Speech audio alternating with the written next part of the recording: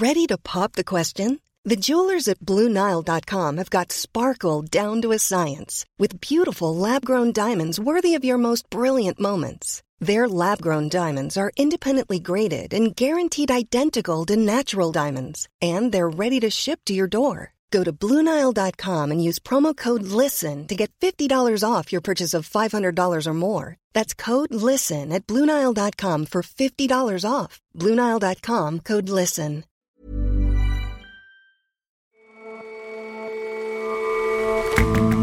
Hello and welcome to The Intelligence on Economist Radio. I'm your host, Jason Palmer. Every weekday, we provide a fresh perspective on the events shaping your world. Today, though, we're taking a step away from the news to take a look at some offbeat global stories. This year has done much to highlight the notion of isolation, but it can mean more than just crimped social and familial ties. Our correspondent gets to know a remote French village, a place out of time where isolation also brings a rare kind of solace. And even if you haven't been to the Sistine Chapel, you've never seen it like this. We crack the spines of a lush 3-volume set of books that examines every inch of Michelangelo's masterpiece from up close. Very close. First up, though. In Mexico, the pandemic has hit hard. A government analysis found almost 200,000 excess deaths from March to the end of September. Earlier this year, the country's COVID-19 czar pointed his finger at an unlikely culprit. Hugo López-Gatell called fizzy drinks a bottled poison. 3/4 of Mexicans are overweight, a condition that can increase the severity of COVID-19. But Mr. López-Gatell didn't name the drink in question. He didn't really have to. Every country has its own national drink. The French drink wine, the Germans love their beer, the Italians have their coffee. In Mexico, the national drink is Coca-Cola. Richard Enzor is The Economist's Mexico City bureau chief.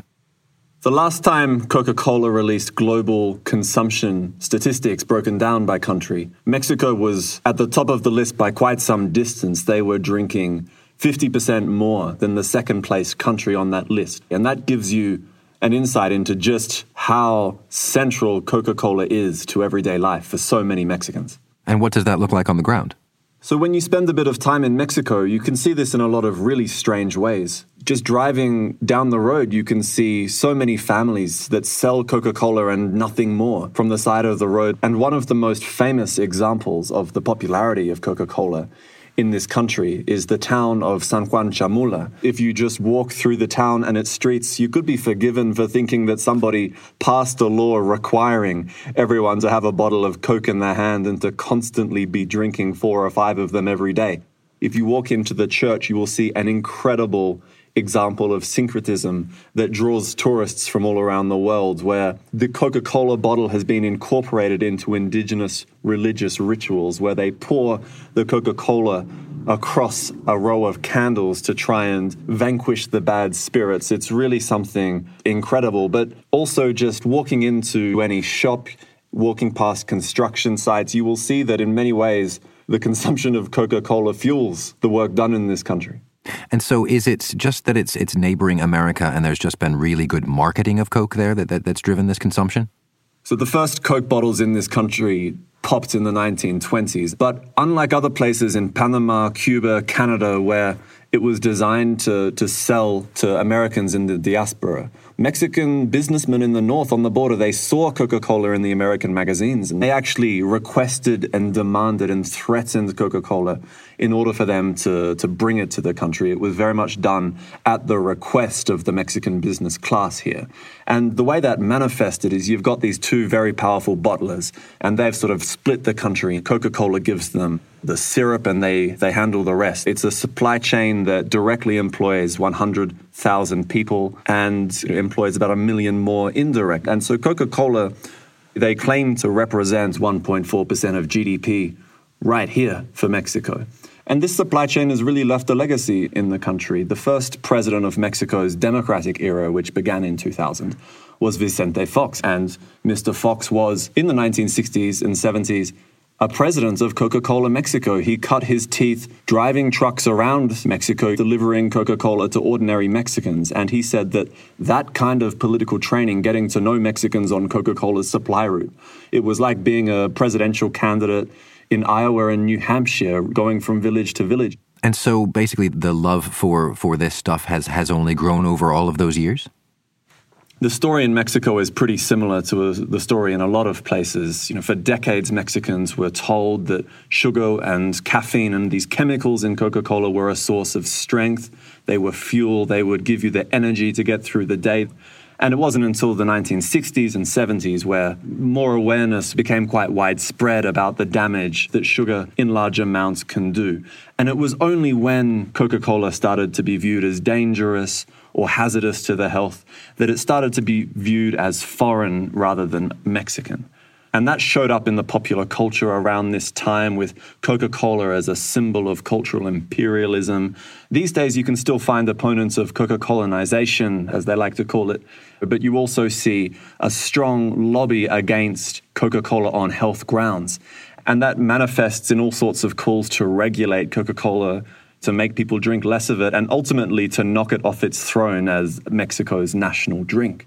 In 2013, the Mexican Congress approved a tax on all fizzy drinks, of course, including Coca-Cola, and that seems to have slowed the growth in consumption of these drinks across Mexico.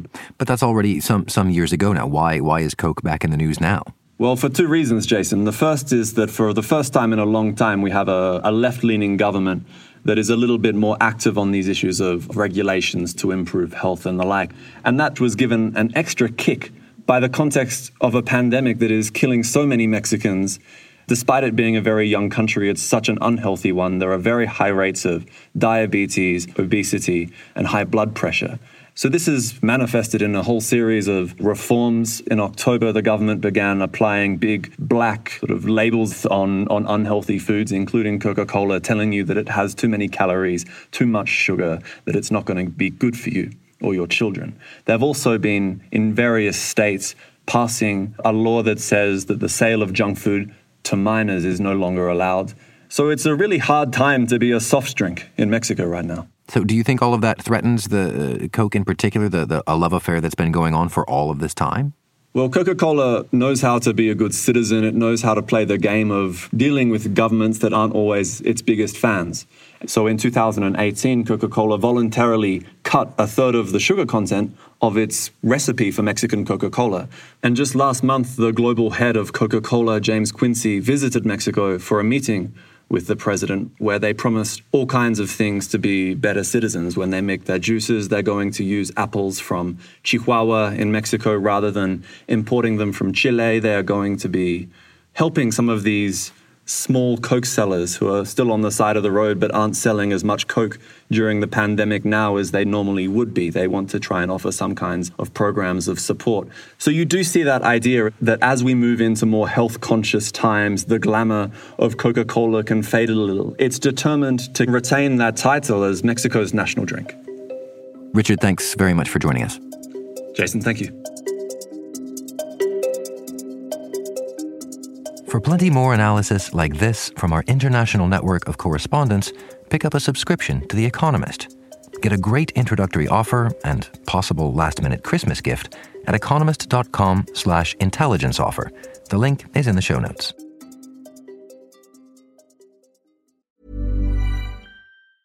When you're ready to pop the question, the last thing you want to do is second-guess the ring.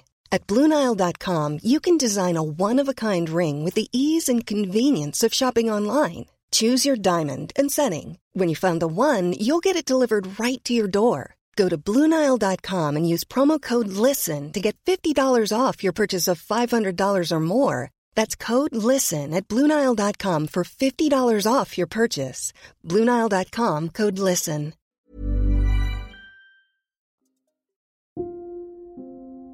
This year, lockdowns taught the world about isolation. But before the pandemic, not everyone had been accustomed to the busy life. Over the course of the summer, our Paris bureau chief, Sophie Petter, made regular visits to a remote French village to explore what solitude means. She found lessons for everyone who struggled with connection during this fractured year.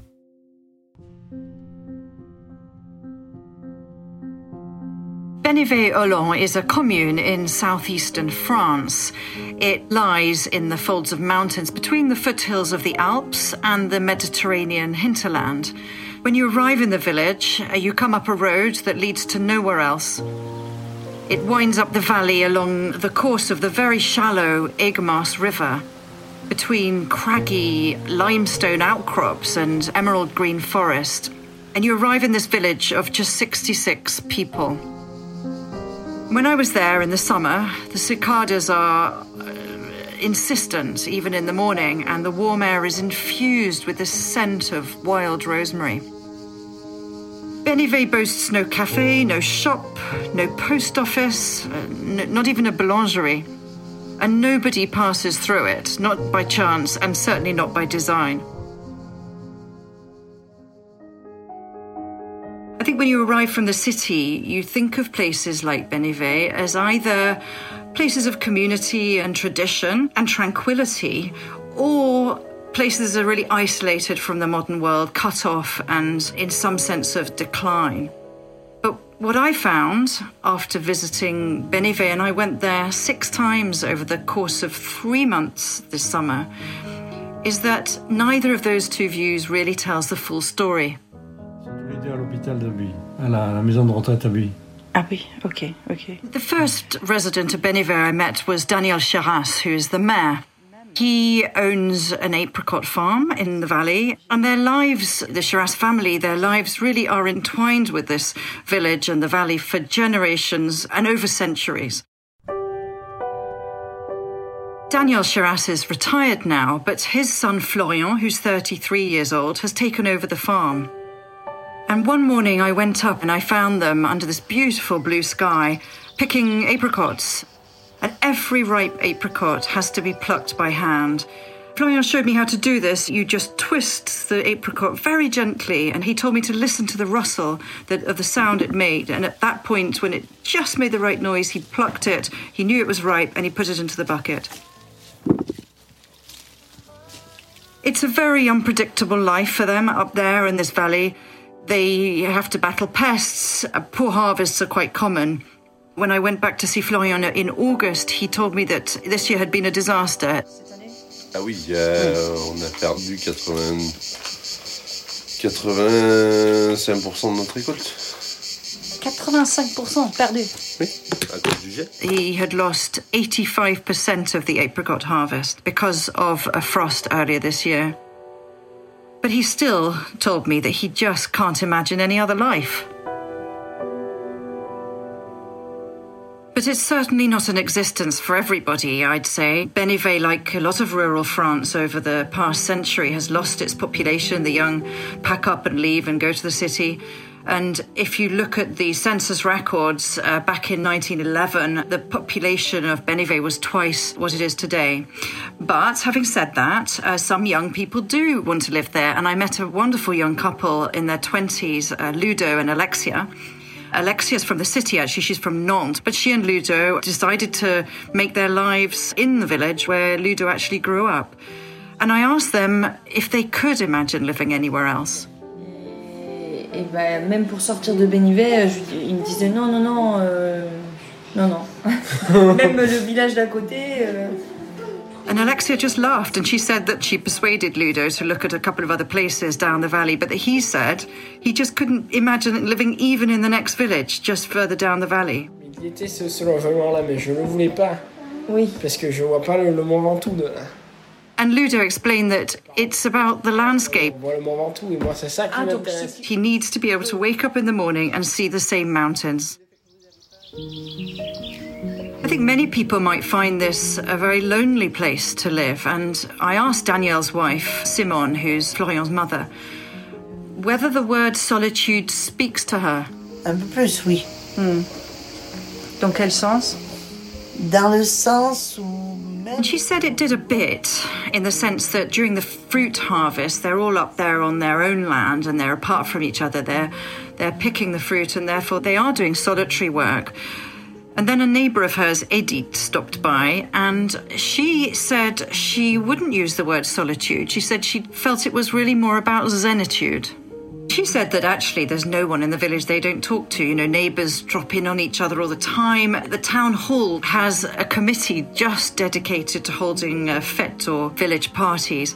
And Florian was very much of the same opinion. He said that he thinks there's less solitude in the country because when he's in the city, people just pass by each other and they don't talk. Whereas in the village, they always say hello to each other. And Simone told me people talk about where they live as being un pays perdu, meaning a sort of forgotten land. Vous habitez un pays perdu? Perdu, oui, mais pas tant que ça. And as she said to me, well, forgotten by who? Before I went to Benivay for the first time, I think I had only the vaguest idea of what I might be reporting about. In the end, what I wrote was really about solitude. And I think the reason for that is we had all lived through lockdown this year, and it seemed interesting to look at the remote lifestyle of people who live in places like that through the lens of the pandemic. In the city, a lot of us found lockdown quite a traumatic experience, but the interesting thing about a place like Benivay is that a lot of the people I spoke to said that really, in terms of daily life, things didn't change very much. And I suppose the pandemic makes you realise that places like Benivay are not quite as lonely or isolated as you imagine until you get there. They clearly are places that bear the scars of ache and of disappointment and loss over the centuries.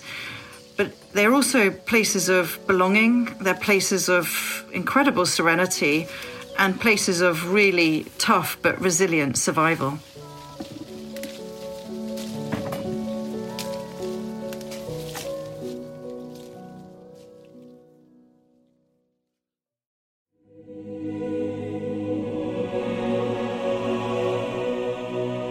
In 1509, a stressed Michelangelo wrote to a friend that painting the Sistine Chapel ceiling was torture. He complained that his stomach was squashed under his chin, that his spine was all knotted from folding himself over. Half a millennium on, he might as well be describing the experience of visiting his famous frescoes.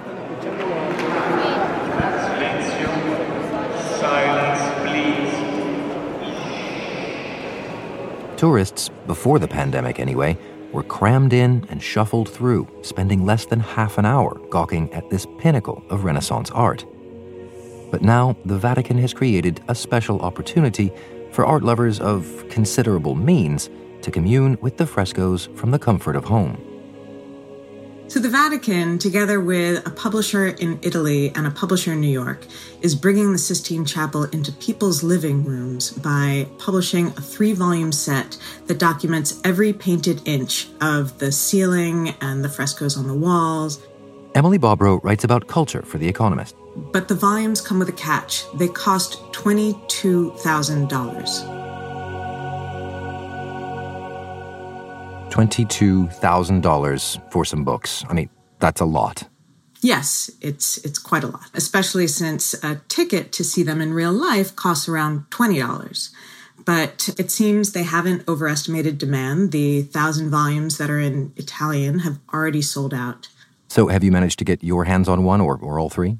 Because I'm an industrious reporter and I think it's very important to do the research, I managed to get a hold of the set. They were shepherded to our house deep in Brooklyn. The publisher in New York saw my peanut butter encrusted toddler and I think winced a little. Each volume weighs 11 kilograms or around 25 pounds. Together in their protective case, it was the weight of a small human. And I will say, as I was paging through these books, I'd never been so aware of the oil and the possible schmutz on my hands.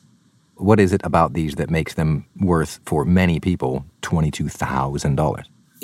Buyers will decide whether or not they are indeed worth the $22,000, but they are exquisite. For over 2 months, photographers were perched on 33-foot tall scaffoldings, documenting every single square inch of this room with these incredible high-resolution photos. You see every daub of paint, every hairline, crack, and plaster. It's really quite amazing. the Vatican has only allowed 1,999 copies to be made in all languages. And no one seems to know why they've capped the number allowed at 1,999. It seems true to form that the Vatican would be both mysterious and rigid about this. I recall an experience wandering around the Sistine Chapel myself, kind of crammed in with a bunch of other gawping tourists, and it is a striking experience. I'm just wondering how much you think a book can replicate that. So nothing can really replicate the experience of seeing these frescoes in person. They are meant to reproduce the distance of Michelangelo when he was painting them, which is remarkable, but you don't really get a sense of how all of these images fit together. The publisher in New York, Nicholas Calloway, anticipates that, depending on demand, there may be other editions, interactive, smaller print-based, at more affordable prices. So are you going to have to give these things back? And if so, are you going to be asking for a set for Christmas? Oh, yeah. This was absolutely a loan, and these books don't make clear stocking stuffers for most people, or in our case, a Hanukkah gift. But, I think for that special person in your life, if you think they're worth the $22,000 books, go right ahead. It's quite a gift. Emily, thanks very much for your time. Thanks so much, Jason. It was great.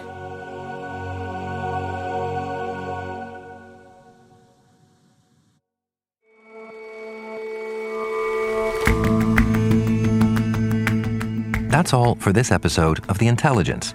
If you like us, give us a rating on Apple Podcasts, and see you back here tomorrow.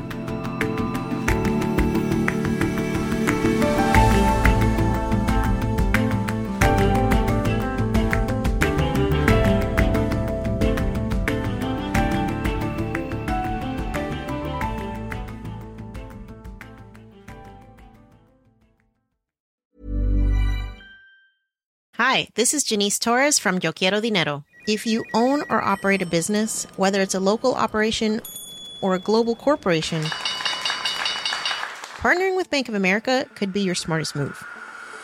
By teaming with Bank of America, you'll enjoy exclusive digital tools, award-winning insights, and business solutions so powerful, you'll make every move matter. Position your business to capitalize on opportunity in a moment's notice. Visit bankofamerica.com/bankingforbusiness to learn more.